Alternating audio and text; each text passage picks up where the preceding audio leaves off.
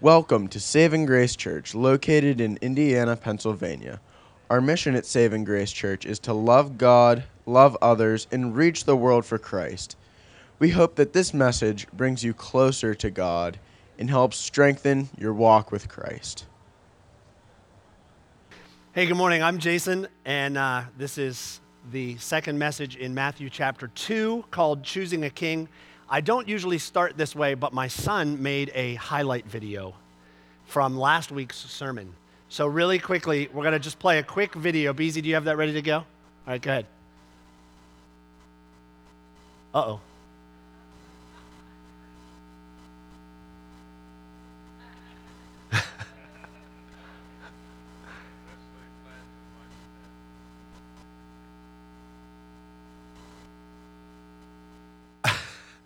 Take two. If it doesn't work after this, we'll move on.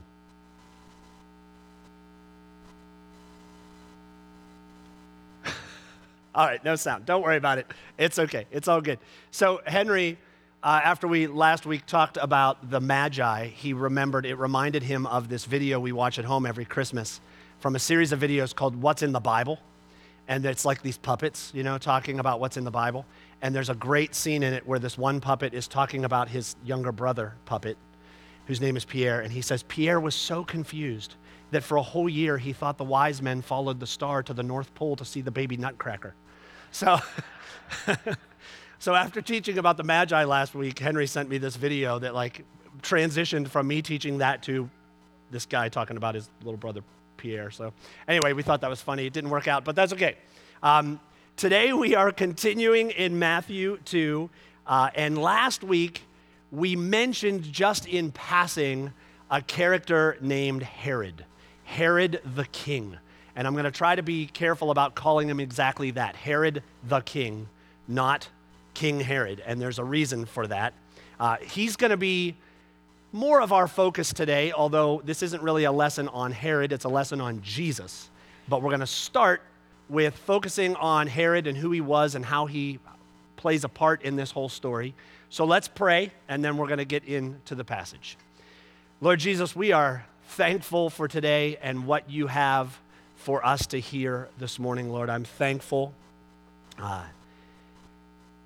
that this message is not just for the people hearing my voice right now, Lord, but it's for me too. And I'm thankful, Lord, that you have given each one of us a challenge this morning to follow you in faith, Lord. And I ask that you would help us each in our hearts to experience the miracle of a changed heart, that we might encourage, step out in faith to follow you as our King. And we ask it in Jesus' name, amen.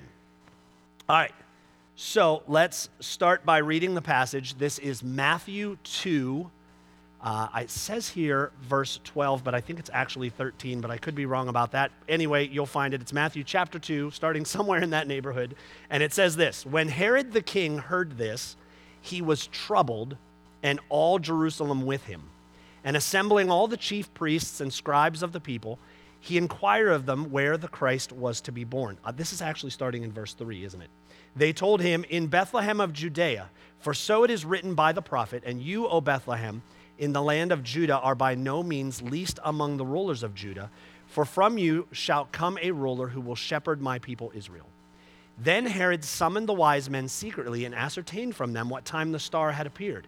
And he sent them to Bethlehem, saying, Go and search diligently for the child, and when you have found him, bring me word that I too may come and worship him. That was part of what we covered last week. Now we jump to verse 12 or 13. Now when they had departed, behold, an angel of the Lord appeared to Joseph in a dream and said, Rise, take the child and his mother and flee to Egypt, and remain there until I tell you, for Herod is about to search for the child to destroy him.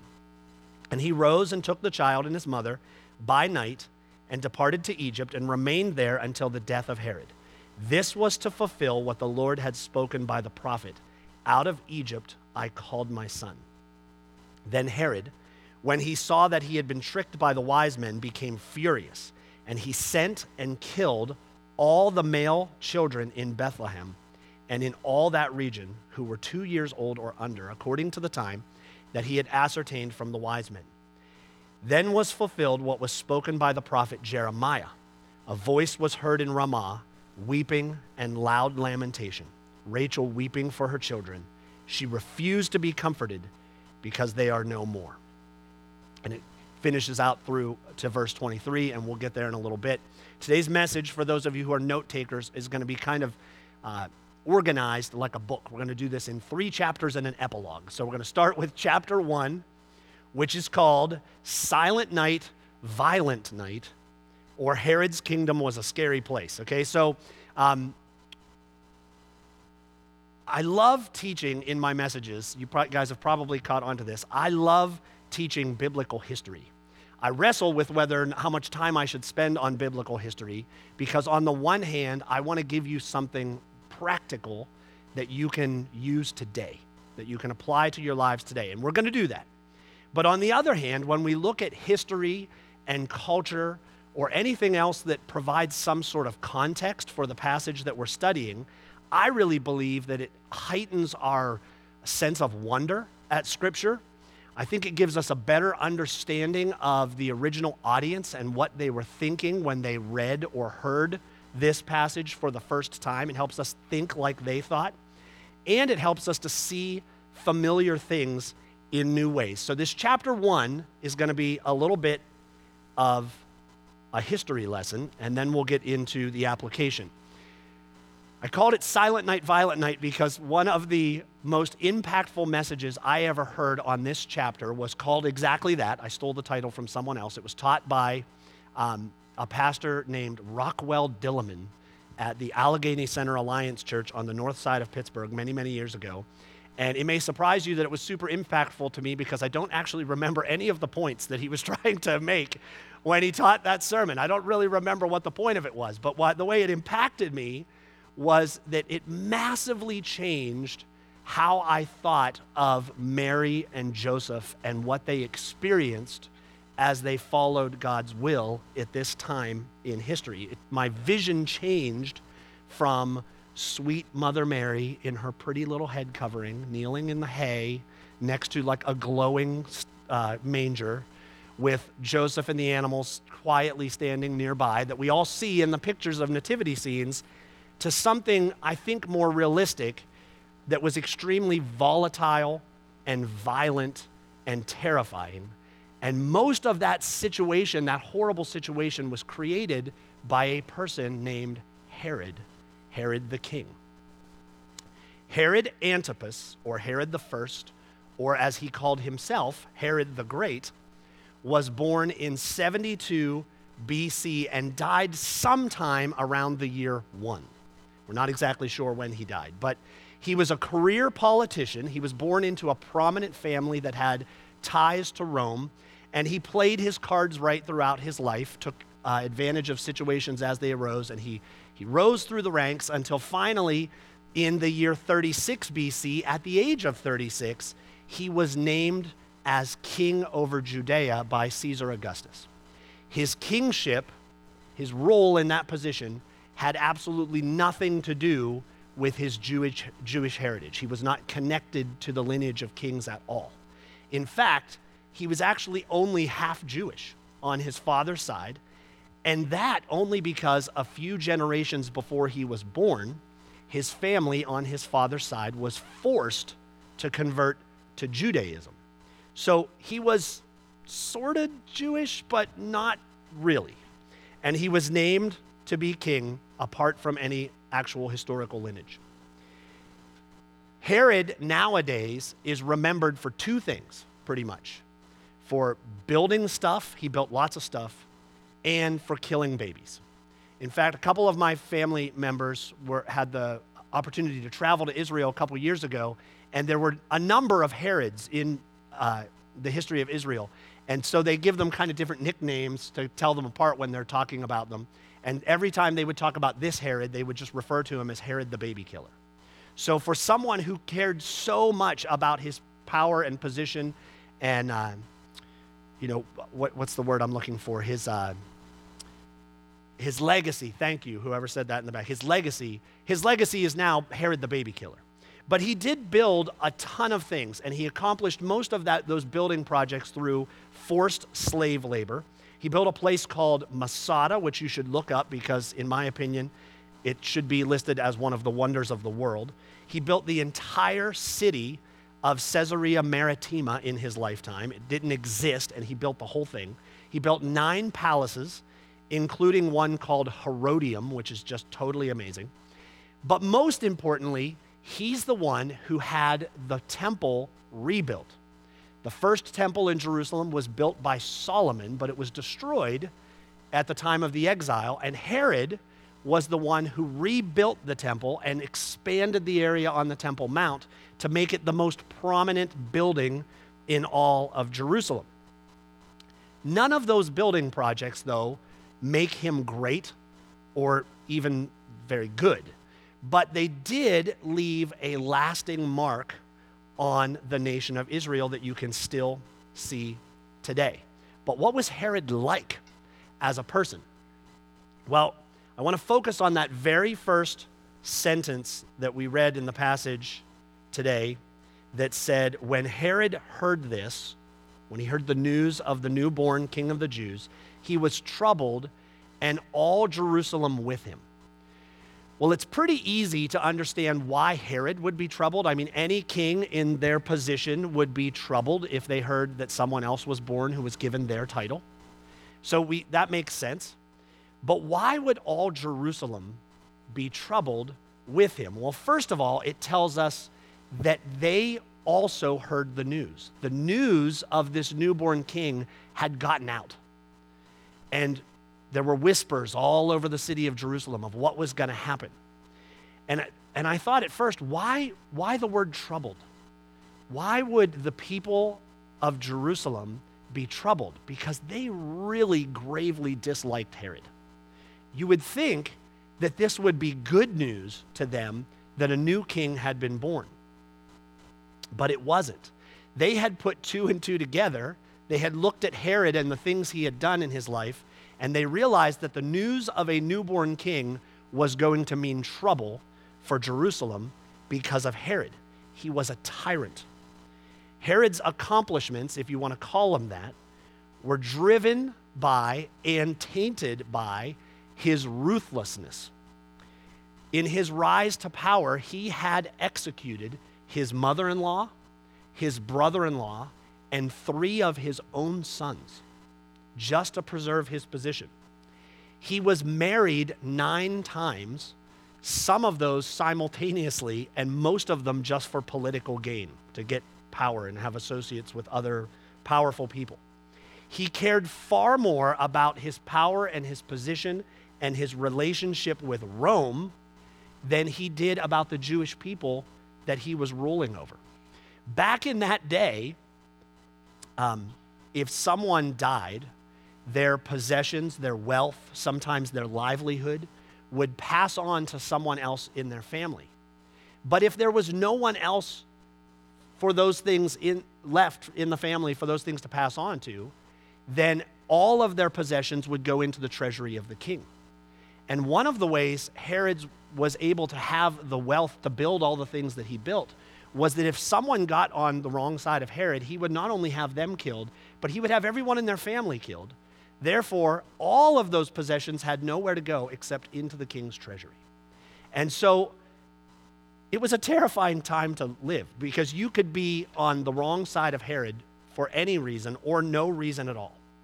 Death and the threat of death was common, and fear was constant. So that's a pretty bleak picture, right? It's not something, thankfully, that we deal with now in 2023 in the place that we live. But that's the context of all of this.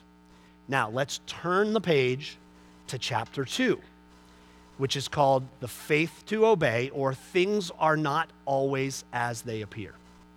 Mary and Joseph were navigating this situation in their lives in the context of the terror of Herod the king.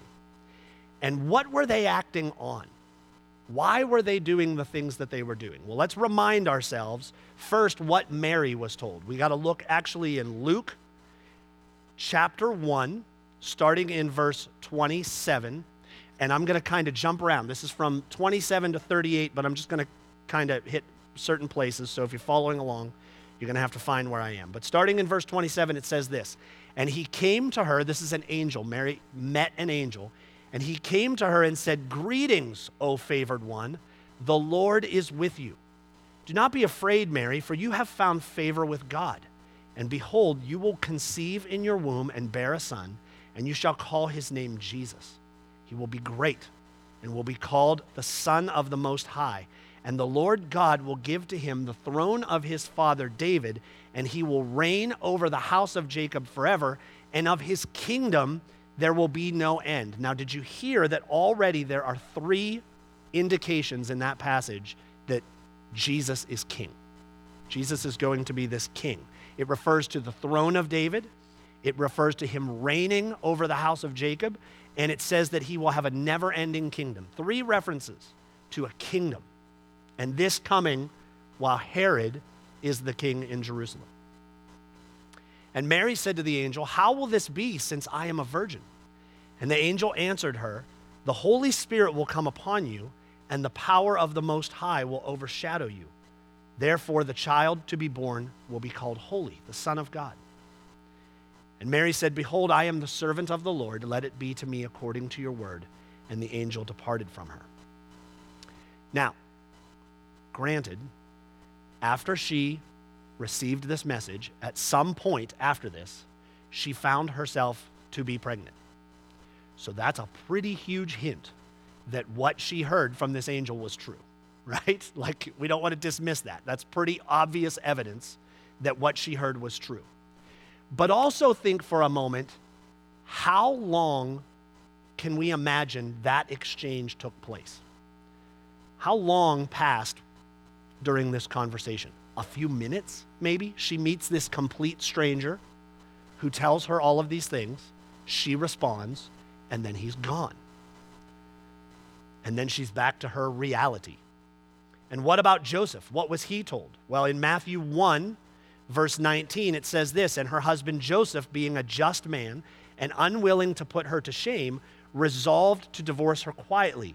But as he considered these things, behold, an angel of the Lord appeared to him in a dream, saying, 'Joseph, son of David, do not fear to take Mary as your wife, for that which is conceived in her is from the Holy Spirit. She will bear a son, and you shall call his name Jesus, for he will save his people from his sins.'" I don't know about you, but I've had some weird dreams in my lifetime, okay? Like weird dreams. And a lot of times when I have weird dreams, it's because of something that happened during the day. Like I'm thinking about something, maybe I'm a little stressed about something, maybe something happens that's kind of odd, and then that night I have a dream and it's like somehow part of that dream. If I were Joseph and I had been considering these things, like what in the world am I going to do about this engagement? What am I going to do about this situation with this woman who I'm going to marry, but I haven't married yet, and now she's pregnant? If I was him and I had this dream, I probably would have just like dismissed it as like just something weird that happened, you know, like maybe I ate some bad hummus or something, you know, and I've got these things on my mind, and so I have this dream. But they didn't do that. They had these they were amazing encounters, but they were brief encounters, and they were nothing compared to their constant reality as far as timing goes. Consider the reality that they lived in comparison to these brief encounters. They had evidence of Herod's power all around them. It was something that they lived with all the time. And we often, when we think about this situation, Mary being pregnant, even though she was a virgin, we often think about the social stigma that would have come with that, the kind of, I don't want to call it embarrassment or shame because they knew better, but there would have been this pressure from people around them, kind of like an implied shame. You know what I'm saying? That they had to deal with all the time, with her being a woman who's not married but pregnant.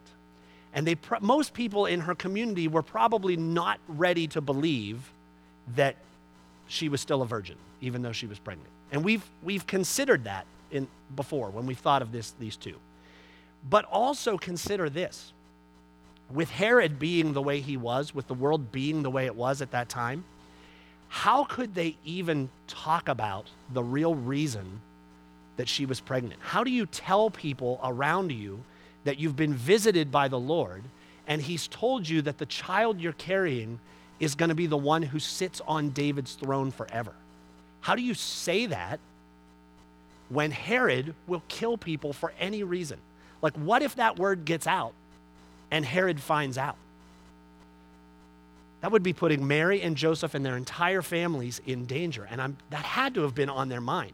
How do you, if you're Joseph, knowing what he knows, how do you defend Mary's honor publicly when the possibility exists that the word is going to get around and your entire family could be wiped out by Herod, because it happened all the time? And so in the middle of all of that, this decree goes out that a census is to be taken. And they have to leave Nazareth. And Nazareth is in the north, and Bethlehem is in the south. It's just south of Jerusalem. So they pack up their things and they leave, and this is what they see along the way on their travels south. They pass right by the entire city of Caesarea Maritima that Herod built. They pass by numerous places where Herod won military conflicts on his rise to power. They pass a number of his palaces. They pass right by Jerusalem with the huge temple newly restored, this huge symbol of Herod's power right up there on top of the mountain. They pass actually in close proximity to Herod himself in his palace in Jerusalem.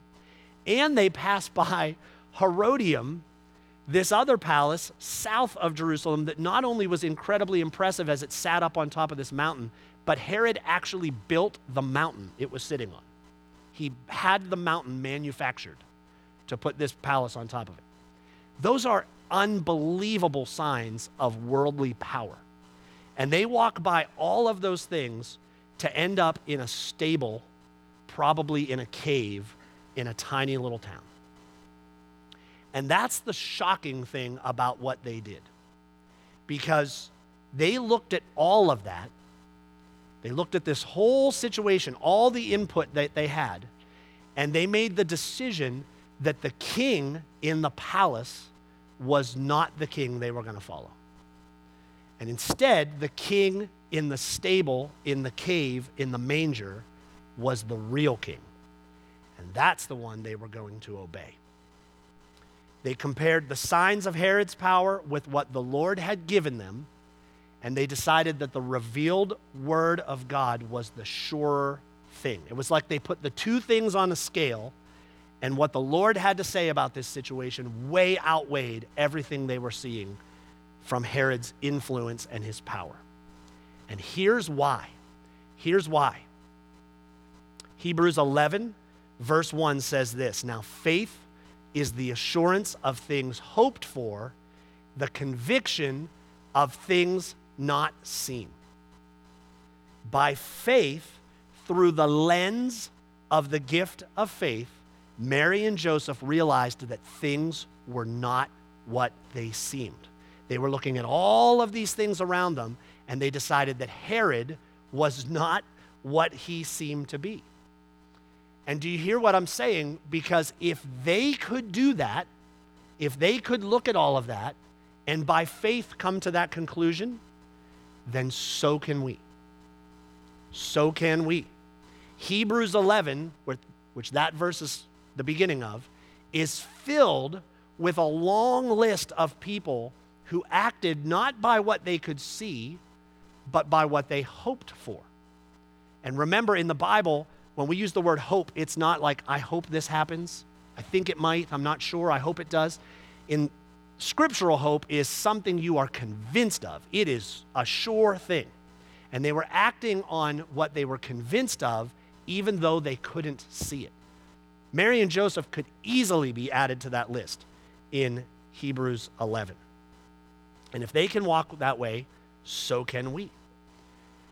Now, there is a danger, please listen, there is a danger in applying this idea to every situation in our lives that we don't like or that makes us uncomfortable. Please see when we look at the lives of Joseph and Mary and this situation with Herod, they did not have an easy ride, not ever, okay? Nor did anyone else in Hebrews 11. So the lesson for us when we look at this is to seek God's will for our lives. Seek it in His Word. Seek it through prayer. And then when we find it, and this is the best place to find it, this is the Lord has given us this gift to see what He's doing in this place, and we can discern His will in this book. When we find it, then we should act. We should do something. We should step out in faith. For those of us who are believers, who maybe have been walking with the Lord for a long time, maybe the Lord is calling us to do something. Maybe He's been nagging at you for a long time to do something that you've been afraid to do. If there's anyone here who doesn't know the Lord, then maybe that act of faith is to do something you've never done before and ask the Lord to reveal Himself to you. Is this all real? Is what I'm hearing really the truth? He'll let you know if you ask. And we do that while we disregard all of the palaces and the powers and the worldly influences that would try to tell us that we can't or that it's impossible. All of the Herods in this world that would say what the Lord is calling you to do is not possible. Because if we look back in Luke chapter 1, when the angel was speaking to Mary, do you remember what, I passed over this on purpose because I wanted to put it here, but do you remember what the angel said to her when she said, how is this possible? How is it possible that I'm going to have this child when I'm a virgin? And the angel said to her, for nothing will be impossible with God. And what was her response to that? Behold, I am the servant of the Lord. Let it be to me according to your word. She chose to follow the truth of what she was hearing from the Lord instead of all of the influences around her. That was her response. Joseph's response, he doesn't respond with his mouth, at least not that we get in Scripture. It instead says that he did all that the angel of the Lord commanded him to do. Mary responded with her mouth. Joseph, we see, responded with his life. I'm sure they both did both of those things. But that's the evidence we get in Scripture. So what is our response going to be? Kay asked that question this morning when we were doing communion. How are we going to respond to the holiness of God? What is our response going to be despite our circumstances? In other words, which king are we going to choose to follow? Mary and Joseph had to decide which king was going to influence their lives more. We have to make that same decision. Which king are we going to choose? Will we follow what we see? Will we follow the king in the palace? Will we follow the worldly pressures that are all around us? Or will we respond in faith and proclaim with our mouth and with our lives that the baby in the stable, in the manger, is the king that we're going to follow? I hope we choose the latter. But let's move on to chapter 3. Let's move on to chapter 3. And by the way, I wish I had a big old mirror sitting right here. Because when I say these things to you that I'm intending to be challenging, when I say things like, which king are you going to follow? I need to say that to myself too. Like I need a big mirror right here so that when I say those things, I know that it's coming to me too. Because I need to hear it just as much. Chapter 3 is he is faithful to his word and he provides a way of escape. I would not be a very good pastor if I challenged you in the way that I just did and didn't recognize that that can be a scary thing. And so I want to encourage you that even though it can be difficult to make that step in faith, the Lord provides a way of escape. We're going to get into that in a moment, but I want to mention something else. In this passage today, the latter half of chapter 2, there are 3 little pieces that we often call prophecies, but I kind of want to avoid calling them that today because they're not exactly that. They're not exactly something that you can point to in the Old Testament and say, this is exactly fulfilled. They said this exact thing was going to happen and now it's happened. It's kind of like that, but it's not really. What I think is really happening is Matthew is making connections for his original audience. Remember, his original audience would have been like first century Jewish people who grew up Jewish their whole lives.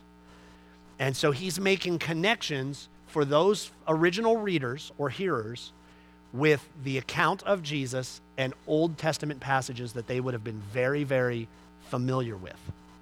It would be like if I said to you, George Washington, and because you've, at least I think most of you, have lived in the United States your whole lives, you have an instant view in your mind of what that word means to you. Most of you, I don't think, probably envisioned the words George Washington. Like when I say George Washington, you may think like the portrait of George Washington, or you may think of him on the front of the boat crossing the Delaware, or maybe sitting on a horse, or in the White House, or whatever. There's like some vision of George Washington that means something to you.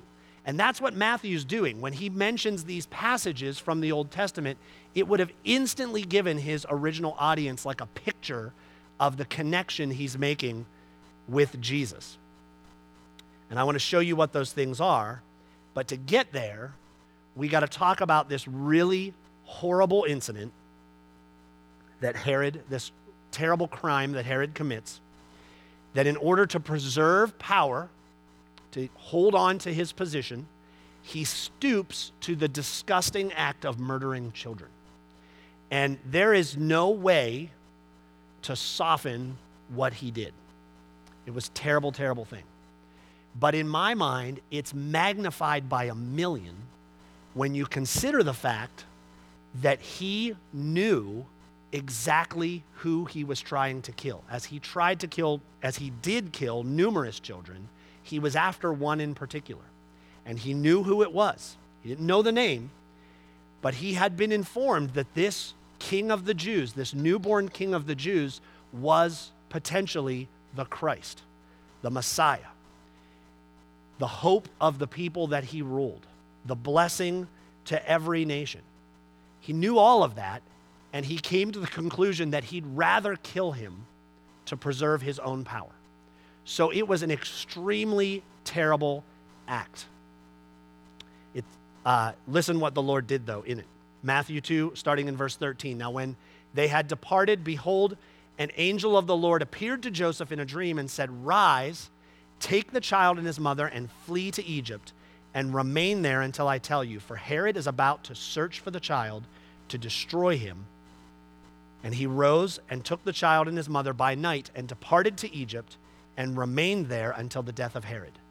This was to fulfill what was spoken by the prophet, "Out of Egypt I called my son." Now there are two ways we can look at this passage. One is kind of like a more globally beneficial way to help us understand Scripture as a whole. And then another is a more practical way. And I want to get to the practical way in a minute, but let's look at the big picture thing for a moment. Do you realize that the New Testament Herod that we've been talking about today is a parallel of the Old Testament Pharaoh? He's a parallel with Pharaoh.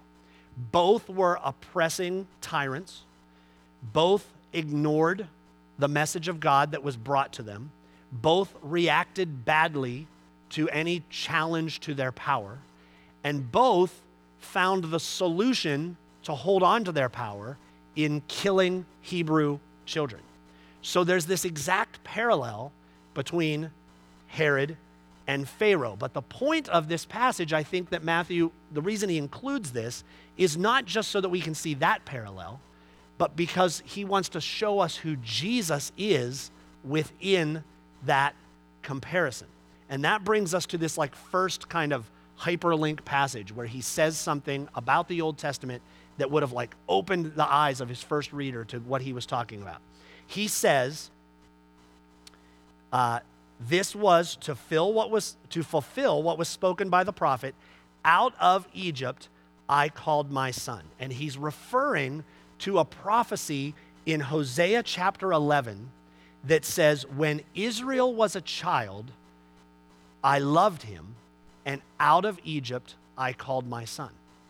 So when a first century Jewish person hears that, they automatically think of the Exodus, when the people of Israel were taken out of Egypt and rescued from that place. And who led them out of there? Moses, right? Moses was sent to lead the people of Israel out of Egypt. And so Matthew is identifying, and he's going to do it again a couple of times, he's identifying Jesus, the deliverer, with Moses, the Old Testament deliverer. What's really crazy to me, and I would have never thought of this myself. I was listening to someone preach on this chapter, and he said this thing, and I was like, whoa, never thought of that. When Moses led the people of Israel out of Egypt, Egypt was a terrible place of oppression, right? They needed to be rescued out of Egypt. Well, now here in Matthew 2, the whole thing has been reversed. Israel is now in the place of Egypt. Israel has declined and become so terrible and has turned from the Lord so greatly that their Messiah needs to be rescued out of Israel. Israel is now Egypt. And Joseph and Mary and Jesus are being rescued out of Israel, and of all places, they're finding safety in Egypt. And so that would have been like massively impactful to his first audience, his original intended audience. You got to remember that these people revered Moses.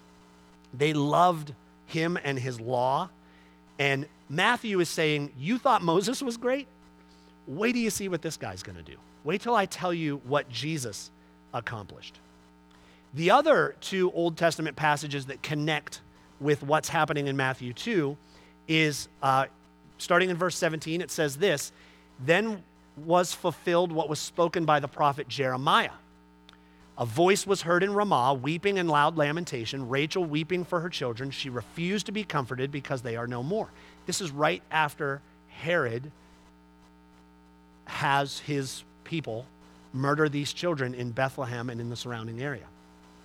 And Matthew is drawing attention to a passage in Jeremiah 31. And it's referring to this place called Ramah, which is actually very near Bethlehem. And what Ramah was a gathering place for Jewish people before they were taken off to Babylon at the exile. It was like almost like they were herded there like cattle before they were all taken away. And Jeremiah in chapter 31 paints this picture of Rachel, the mother of Israel. That's how the Israelites would have thought of her. She's the mother of Israel. She's buried nearby, and from her grave she is weeping uncontrollably. She cannot be comforted because her people are being taken away. And Matthew is not only like identifying that moment with the killing of these children in Matthew 2, but he's also bringing an element of hope. And this is what's really amazing, because that prophecy in Jeremiah 31 is in verse 15.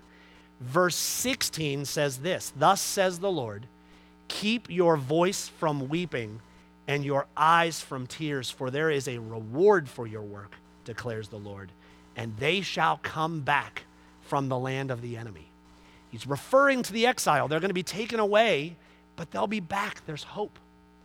And in the same way, Matthew is making this connection. This terrible thing has happened. The Messiah has had to escape. He's coming back. And sure enough, in the last part of chapter 2, when Joseph is warned in a dream, yet again, they all come back.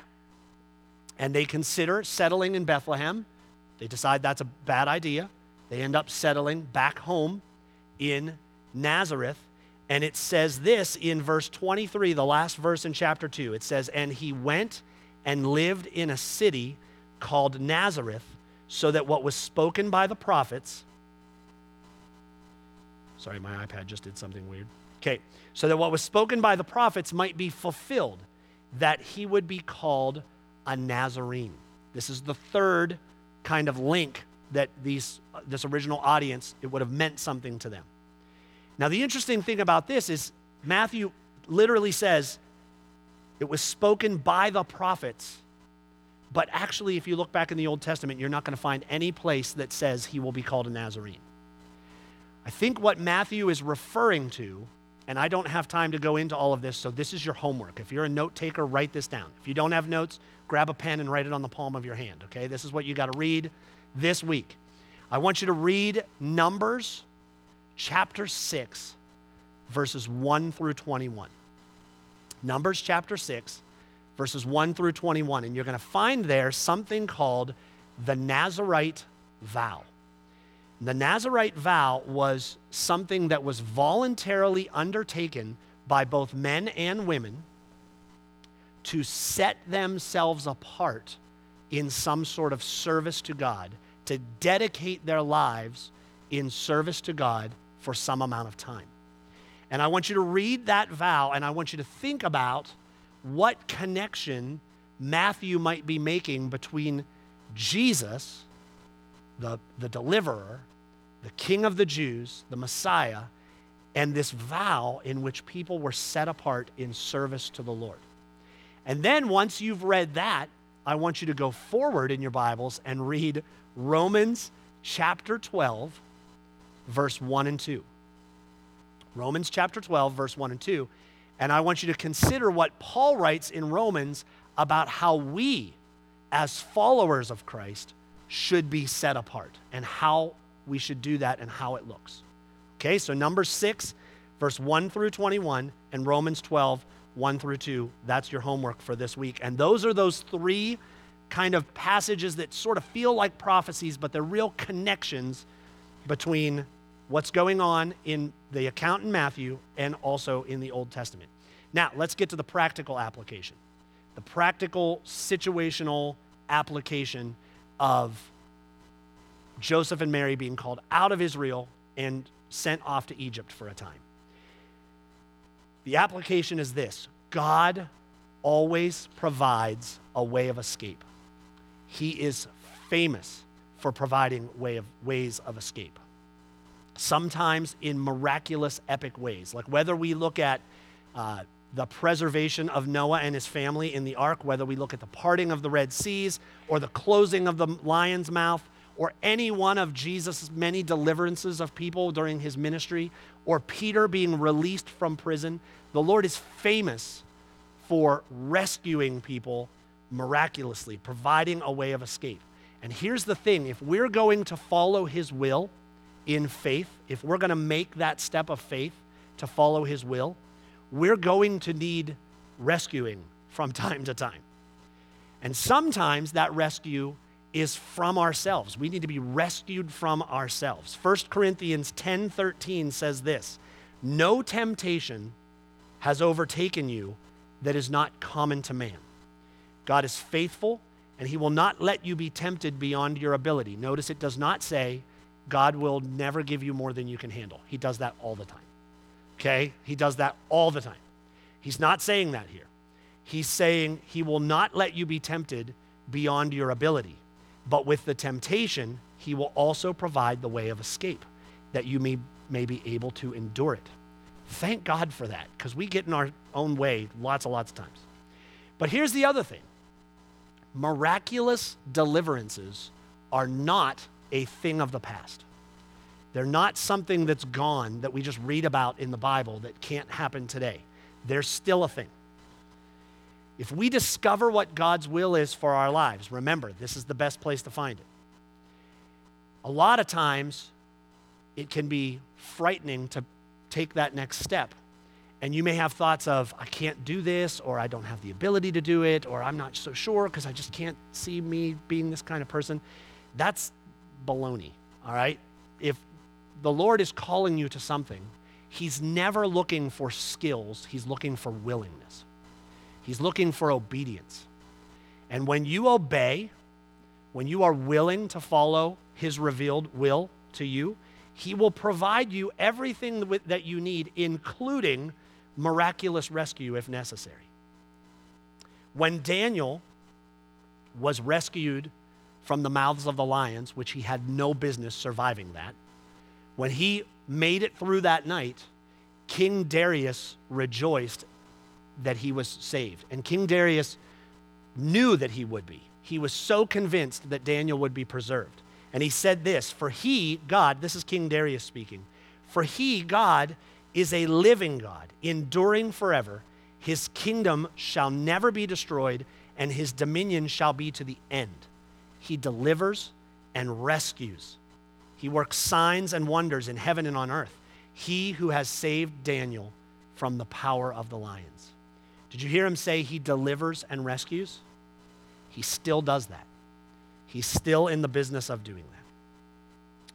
All right, let's close this up with our final chapter, which is really an epilogue, and we're going to call it Act Now. The epilogue on this book is Act Now. I am not a psychologist or sociologist or psychiatrist in any stretch of the imagination, but I read a lot of stuff in getting ready for this message. And yeah, I feel like, but I stayed in a Holiday Inn last night. What is it, Holiday Inn Express? I read a lot of stuff, and one of the things I read, which just kind of struck me as interesting in the context of this message, is that human beings, when we are impacted in some way and we feel like there needs to be some sort of change, or there needs to be some sort of response, or we need to do something differently than we've done before, that if we don't do it within the first 48 hours, we probably won't. And then we won't and we won't and we won't until the next time the encouragement comes or the next impact comes. And who knows when that will be. So my encouragement to you is, if you're hearing about the life of Mary and Joseph and how they had to act in faith aside from everything else they were seeing, and the Lord is tugging on your heart because there's some way in your life that you need to do the same thing, maybe it's just coming to the Lord for the very first time. If that's you, my encouragement would be, don't wait. Act now. Okay, take advantage of what the Lord is calling you to do right now. I said last week that most of us in this room don't need to be convinced that Jesus is king. We already recognize that. But I also think, and here's where my mirror comes back in too, because I need to say this to myself. I also think that it's really easy for us as Christians to say and believe that Jesus is the king, but then not act like it. And not trust him like we really are believing that he's the king. We have all these Herods around us that tell us otherwise and try to convince us to not follow our real king. But here's the thing, guys. Where is Herod right now? Dead, right? Dead. They actually just found him recently. He was buried in Herodium. They found his crypt or whatever, and he's all dust and dry bones in this huge palace that he built to honor himself. And that palace is at some level preserved, but it's decaying, and someday it'll all be gone. Where is Jesus right now? That's right, very much alive, sitting at the right hand of God, waiting for the command from his Father to return and establish a kingdom that will never, ever end. Compare those two kings, and despite our current circumstances, which is the better one to follow? The one whose kingdom is going to last forever. Forever. Amen? I'm going to have the band come up. We're going to pray in a minute. I just want to give you one last encouragement. We just passed New Year's Day. And New Year's resolutions are kind of like a thing that people do sometimes. I don't know if everybody's done it, but New Year's resolutions can be a really good idea. They can be a really good idea. But here's the thing about New Year's resolutions. They are only a good idea if you actually do them, right? If you don't do them, they just remain a good idea, and they have really no impact or effect on our lives. And the crazy thing about that even is that you not only have to do them, but you have to keep doing them. If you do it once and then never again, then it's like still just a good idea. You got to do it and keep doing it and keep doing it and keep doing it. So, my encouragement to you is, if you are feeling the tug to change, if you are feeling the tug to respond in some way, there's still got to be a first time. And I would love it if that first time was today. If the Lord is encouraging you to reach out to him for salvation, for courage, for ability, for provision, whatever it is that you need to step and keep following his will, I hope that you will not refuse his voice today, and that you will respond to him, and take that first step. Amen? Let's stand. We're going to pray, and then we're going to sing.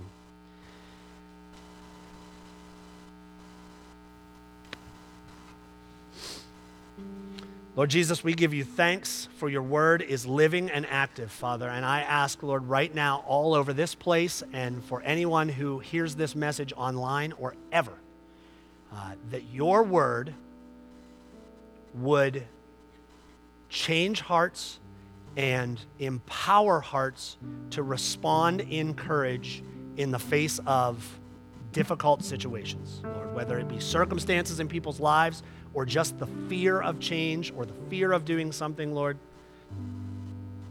I ask that you would do a miraculous thing all over this place. Lord, I ask that you would cause in our minds for us to see that whatever Herods are in our lives, they compare nothing at all to the King of the universe who will reign forever, Lord. Magnify yourself in our eyes this morning and bring about a miraculous response. And we ask it in Jesus' mighty name. Amen. Let's sing.